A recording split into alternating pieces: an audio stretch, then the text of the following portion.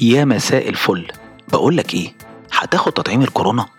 تطعيم؟ انت اتجننت؟ لا طبعا مش هاخده. ليه؟ قالك انت ما تعرفش. معرفش ايه؟ دول بيقولوا وقالوا لي تروح تسأل واحد تاني هتاخد تطعيم الكورونا، يقولك طبعا لازم اخد تطعيم الكورونا. ليه لازم؟ انت ما تعرفش. ده قالوا وانا قريت. وفي حد تاني يقولك بص احنا نستنى 4 سنين نشوف الآثار الجانبية بتاعت الموضوع ده عاملة ازاي. وحد يقولك بقى الصيني فايزر. اصل انا ابن خالد بنت عمتي دكتور، كل الناس معظمها دلوقتي بقى في دكاترة في العيلة قال كذا وكذا وكذا وكذا. فليه في ناس بتوافق وليه في ناس بترفض؟ والأهم من ده، ليه في ناس بترفض وتلاقيها مرة واحدة غيرت رأيها، مرة واحدة بقى أول واحد في الطريق قدامك بياخد التطعيم؟ خلونا نناقش الموضوع ده في حلقة النهاردة. أهلا بيكم في برنامج ليه وازاي، معاكم محمد دلاور. النهاردة هنناقش موضوع تطعيم الكورونا واختلاف الرأي على التطعيم، مع وضد، والضد بيغير رأيه، والأخبار كتير والأفكار كتير والآراء كتير جدا والأقاويل ما أكثرها. بس طبعا هنناقش الموضوع ده من ناحية الإيه؟ من الناحية النفسية، إزاي الناس بتفكر وبتاخد القرار وبتغير القرار. بس قبل ما نبدأ خلينا نديكم حبة معلومات سريعة كده. في ديسمبر 2020 أمريكا اعتمدت التطعيم أو اللقاح بتاع فيروس كورونا بعد ما أثبتوا إن فيه 95% نسبة نجاح. في يناير الصين اعتمدت على اللقاح بتاعها، هي المنتج المحلي بتاعها، بعد ما أثبتوا 79% نجاح. ومن هنا بدأت الدول تعلن. في دول زي روسيا وغيرها أعلنوا اللقاح بتاعهم المحلي، وفي دول تانية اتفقوا أنهم يتعاملوا مع أمريكا أو مع الصين. تمام. تعال نبص على الدول العربية. أول دولة عربية كانت الإمارات، اعتمدت الصين، التطعيم الصيني يعني. وبعد كده بقى عندنا 4 أنواع من التطعيمات. تمام كده. بالنسبة ليناير، لما نوصل ليناير نقول ايه؟ ان دولة الامارات كانت اول دولة عالمية في عدد الجرعات اللي بتديها كل يوم، وخامس دولة عالميا في عدد الجرعات المتاحة انها تديها للناس. تمام. في فبراير بقى وصلنا ل4 مليون وحدة طعام. الارقام دي تقريبية يعني 4 مليون وحدة طعام يمثلوا 40% من عدد السكان. لكن لما تيجي تبص على دول تانية كتير، في حالة من حالات الرفض بتواجه بيها الدول من أفرادها وأفراد المجتمع اللي عايشين فيها. ففي دراستين عايز أقول لكم عليها تموا. دراسة تمت في أمريكا قالت إيه الدراسة دي؟ حوالي 40% رافضين موضوع التطعيم خالص، مش عاوزينه ومش هياخدوه. و40% من عدد سكان أمريكا، ده حاجة كبيرة جدا، ملايين يعني. طيب، وفي دراسة تمت في أيرلندا وبريطانيا. الجماعة في أيرلندا قال لك 31% مش هنطعم، و35% في بريطانيا قالوا برضو ايه؟ مش هنطعم. فالاعداد دي تعتبر اعداد كبيرة. ايه بقى السبب؟ وده هدف الحلقة بتاعتنا. ليه الناس بترفض التطعيم؟ تمام. وليه ناس بتوافق على التطعيم؟ وليه ناس بتغير التطعيم؟ خلينا نبدأ بأول سبب ونفكر فيه مع بعض. أول سبب الثقة، ودي من أهم دوافع قبول أو رفض أي شيء. الحياة بصفة عامة احنا ما بين القبول والرفض، قبول ورفض. حتى برامج الرياليتي تي في شو هي قايمة على القبول والرفض. تلاقي الناس بتخش في مواقف بيوافقوا على حاجة وبعد كده بيخشوا في صراعات أو يرفضوها وما إلى ذلك يعني. فالثقة مربوطة بيه إنك أنت يا إما توافق على شيء أو ترفضه. طيب، الثقة بقى في موضوع تطعيم الكورونا دي هتيجي منين؟ بتيجي من مصادر مختلفة. يا إما المعلومات الحكومية، يعني الدول بتصدر معلومات معينة عن التطعيم، أو وسائل الإعلام الرسمية، أو وسائل الإعلام الغير رسمية اللي هي في معظم الأحيان يعني وسائل التداول الاجتماعي، السوشيال ميديا. تمام. فدي وسائل اللي أنت بتاخد منها المعلومة بتاعتك، دي المصادر بتاخد منها المعلومة، صح كده؟ تمام. طيب، ليه الثقة هنا بتأثر في اتخاذ القرار بتاعك؟ تعال ناخد مثال تاني. تطعيم الأطفال. تطعيم الأطفال ده بقاله سنين. أنت حضرتك كده بتاخد ابنك وبتروح على وزارة الصحة أو على العيادة وبتطعم ابنك.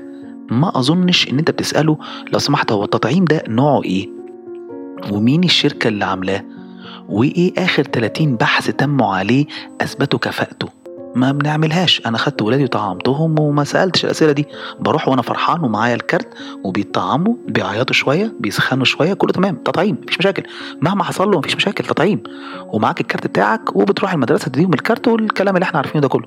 طيب، ليه بتقبل تطعيم الأطفال والأسئلة عليه مش كتير؟ أما بالنسبة للكورونا أسئلتك عليها كتير جدا وبتحاول تلاقي معلومات. لأن أول سبب بديهي يعني إن ده شيء جديد. الكورونا نفسها إذا فيروس موضوع جديد وموضوع هزنا كلنا، وبالتبعية التطعيم اللي طلع تطعيم جديد.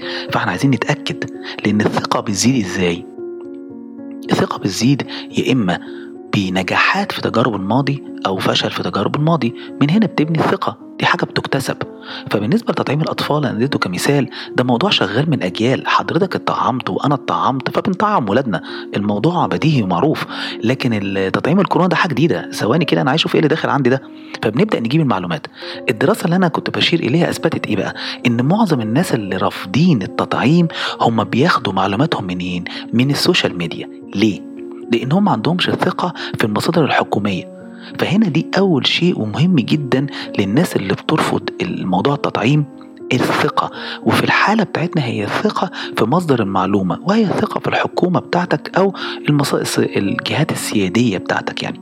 فمن هنا عشان ما فيش الثقة دي أو مش عالية، كل ما تقل الثقة في المصدر الرئيسي بتعتمد انت تحاول تجيب معلوماتك، تخش بقى تعمل سيرش على جوجل، تخش على السوشيال ميديا تشوف، او تسأل صحابك. فاكر المثال بتاع بقولك واحد قالك اصله قال لي، ما هم قالوا، بتبقاش عارف مين اللي قاله، بس انت تاخد المعلومة وعادة بنصدقها يعني. ومن هنا بيتولد عندك رفض للفكرة، وده اول سبب بيخليك ترفض شيء، وفي تحديدا في حلقتنا هو تطعيم الكورونا. تاني سبب، ومش عايز حد يزعل مني، تاني سبب اسمه ايه بقى؟ العوامل الديموغرافية، اللي هي ايه بقى؟ السيدات والشباب ومستوى الدخل. فلقوا ان الجروب ده سيدات شباب مستوى الدخل هم اكتر ناس بيرفضوا. يعني ليه؟ نبدأ مستوى الدخل المتوسط والضعيف رفضوا لان هم عندهم مشاغل كتير ومشاكل تانية كتيرة جدا غير الكورونا، ومربوطة شوية بموضوع الثقة، لان هم حاسين ان يعني الموضوع مش مهتمين بيه قوي، وما عندهم ثقة في الحكاية كلها على بعض. فده مستوى الدخل. بالنسبة للشباب يعني قوة قلب، انا ما فيش يعني، هو شايف الكورونا موضوع ده انفلونزا، ما انا ما اتطعمتش من الانفلونزا، ومحدش بيتطعم من الانفلونزا، ومحدش بيموت منها يعني، فكل عمره نصيب وقدر، والحماسة واخداه يعني شوية. بالنسبة للسيدات بقى، يعني انا مش عايز اسرد كتير على موضوع السيدات، بس عادة يعني هم ما بيحبوش يجربوا الاول، هم بيحبوا يجيبوا معلومات لكن ما بينفذ. يعني هي ممكن تقول لزوجها روح اتطعم، لازم تتطعم، ولو عندها شاب كبير تلاقيه بتقنعه روح اتطعم، وتفضل ورا جوزك تقنعه لغايه ما يروح يتطعم. تقول لها طب تعالي معايا بقى، تقول لك لا بص انا الموضوع ده يعني انا هستنى شويه، فانا مش عارف يعني هي يمكن بتجرب فيه او متردده، فبس هو ده الموضوع يعني. فانا مش هركز قوي على النقطه دي علشان مش عايز حد يزعل مني، فهنروح على ايه؟ على السبب ثالث سبب، تركيبه الشخصيه اللي بتتعامل مع الموضوع ده. الشخصيه القلوقه اللي بتميل لنظريه المؤامره، الشخصيه دي عادة بترفض، لأن الشخص القلوق واللي بيعظم نظرية المؤامرة ما بياخدش أول خطوة، فأسهل شيء عنده إن يرفض أي تغيير، من ضمنه إن ياخد تطعيم الكورونا. وفي شخصية تانية اللي بترفض إن يجبر على شيء، هو رافض إن يجبر، إحساس الإجبار عليه ده بيضايقه جدا. والسلطة، بيكره السلطة دي بقى حكومة، مديره، أيا كان، بس هو في سلطة وفي قرار كده تلاقيه ما يحبوش، ده برضه هيرفض تطعيم الكورونا. أما الشخصية اللي بتميل لتفضيل الصالح العام، الشخصية اللي بتحب تساعد الآخرين، الشخصية اللي بتتقبل التغيير، دول بيوافقوا على التطعيم، أو يعني ممكن نقول يتردد لكن بيميل ناحية انه يوافق. تمام. الانواع دي من الشخصيات بتتربط باول موضوع اللي هو ايه بقى؟ بجيب معلوماتي منين.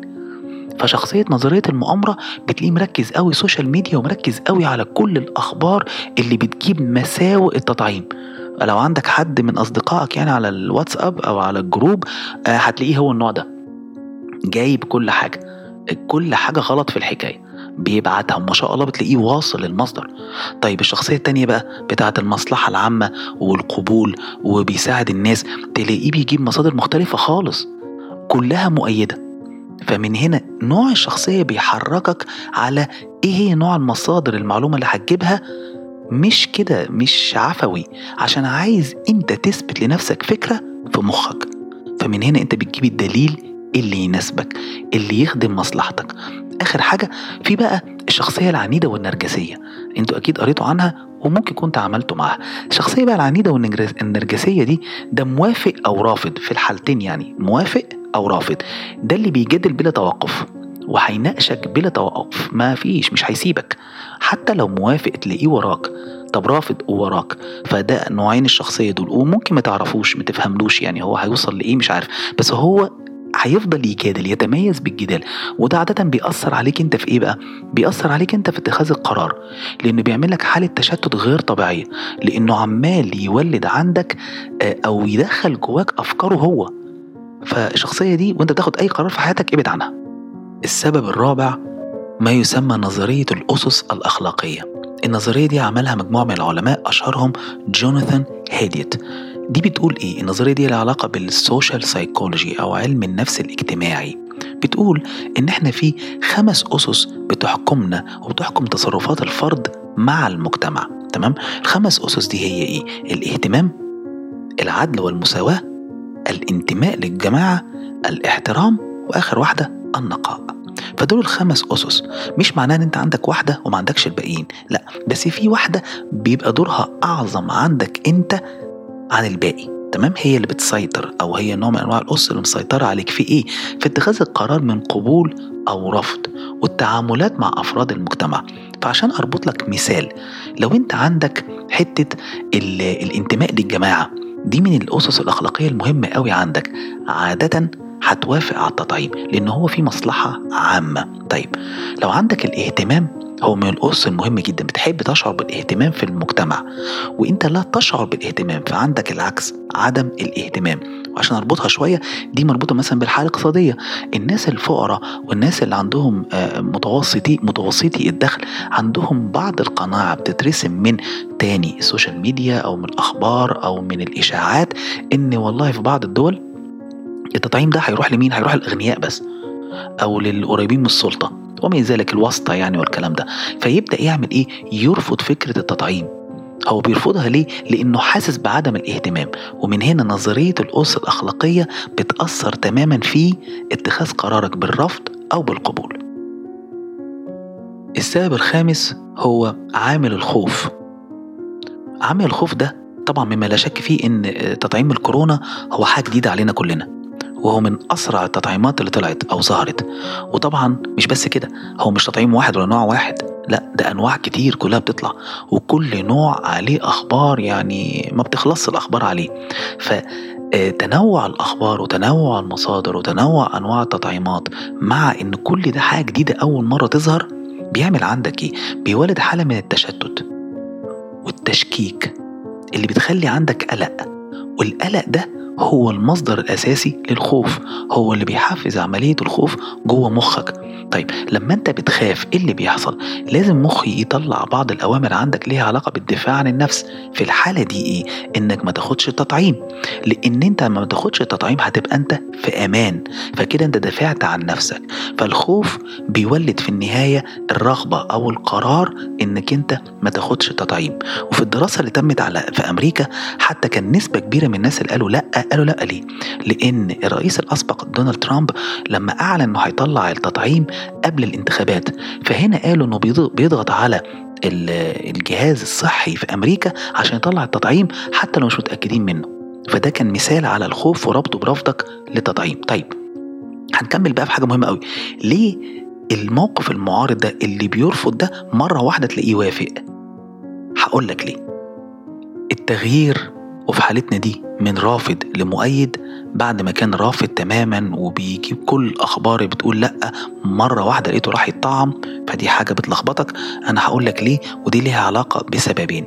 السبب الأول هو التوجه العام، بنقول عليه السوشيال نورم. إحنا كبشر متبرمجين إن إحنا نمشي مع الأغلبية، نميل للأغلبية علشان نبقى زي أفراد المجتمع اللي إحنا فيه. تمام؟ بنتأثر بيهم وبنحاول نبقى زيهم. فإيه اللي بيحصل بقى هنا؟ لما تلاقي أو هذا الشخص الرافض يلاقي إن عملية التطعيم بدأت تزيد، يعني مثلا جاره الطعام، زميله في الشغل الطعام، صحابه الطعامه، وتجيلك بقى في بيتك يعني تلاقي مثلا أخوك الطعام، تبدأ أنت تتلخبط كده، يتوتر، يقولك ده الموضوع شكله مهم، ده الموضوع شكله كده الواحد لازم يتطعم، يبدأ يغير تفكيره وبيغير آراءه، ومن هنا يروح يتطعم. طبعا هي بتاخد وقت بس دي النتيجة النهائية. طيب السبب التاني ايه بقى؟ الخوف. احنا قلنا الخوف بيخليك ترفض، وبرضه الخوف بيخليك توافق. ازاي؟ لما تبدأ بقى حالات الكورونا تزيد، وخصوصا في المجتمع، ما احنا قلنا سوشيال نورم، فلما تلاقي المجتمع اللي حواليك الحالات بدأت تزيد فيه، الشغل مثلا الحالات بتزيد فيه، تاني برضو بدي نفس المثال، الجيران لا قدر الله مثلا في العيلة، تبدأ الحالات تقرب منك. كل ما الحالات تقرب منك كل ما انت تتوتر وتقلق، وهنا برضو المخ عايز يدافع عنك، نفس القصة، بس بيدافع عنك ازاي بقى؟ ما انت الرفض بدأ يكون ان انا ما خدتش واللي جنبي دول عمالين يعيوا، فايه اللي بيحصل؟ يبدأ يفكر فيه طب ما اخد. تبدأ هنا تعيد التفكير في قرارك بتاع الرفض، وبتميل في النهاية إلى أنك أنت تاخد التطعيم. تمام؟ فدول السببين. طيب آخر حاجة بقى، إزاي تاخد قرار تطعم ولا ما تطعمش؟ فأنا هقولك على القصة بتاعتي أنا أو تجربتي أنا عايش في دولة الإمارات، ووظيفتي كلايف كوتش ان انا احلل الامور واشوف الموضوع ماشي ازاي واخد قرار في الاخر.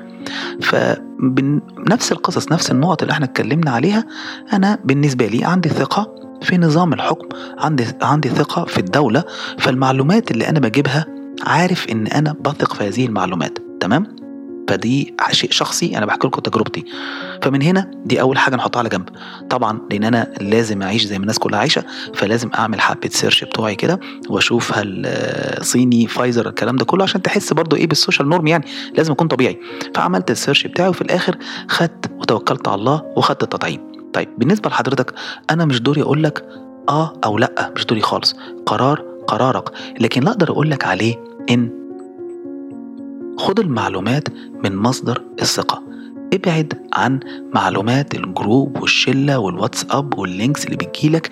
انت يعني ايه اعمل ايه، ضيع شوية وقت، معلش استحمل معايا، خش على مصادر انت تثق فيها. انا مش هقولك المصادر، دور على حاجات تثق انت فيها، وابني معلومة سليمة، وابعد عن الاشخاص اللي احنا قلنا عليهم، الشخص العنيد، الشخص النرجسي، الشخص اللي بيملأوا اليأس. ابعد عن الناس دي عشان تقدر تاخد قرار بطريقة سليمة، وفي الآخر هتبني قرارك وتتوكل على الله، يا إما تطعم أو تقول لا أنا مش هطعم. دي حاجة تاني بقولك ترجع لك وإنت تفكر فيها، وإن شاء الله نفضل دايما بخير وبصحة وبسلام، وبعد عنا يا رب أي مرض إن شاء الله. وما تنسوش تشتركوا في برنامج ليه وازاي على منصتكم المفضلة من البودكاست، أنغامي، أبل، جوجل، سبوتيفاي، وخلونا مكملين الحكاية.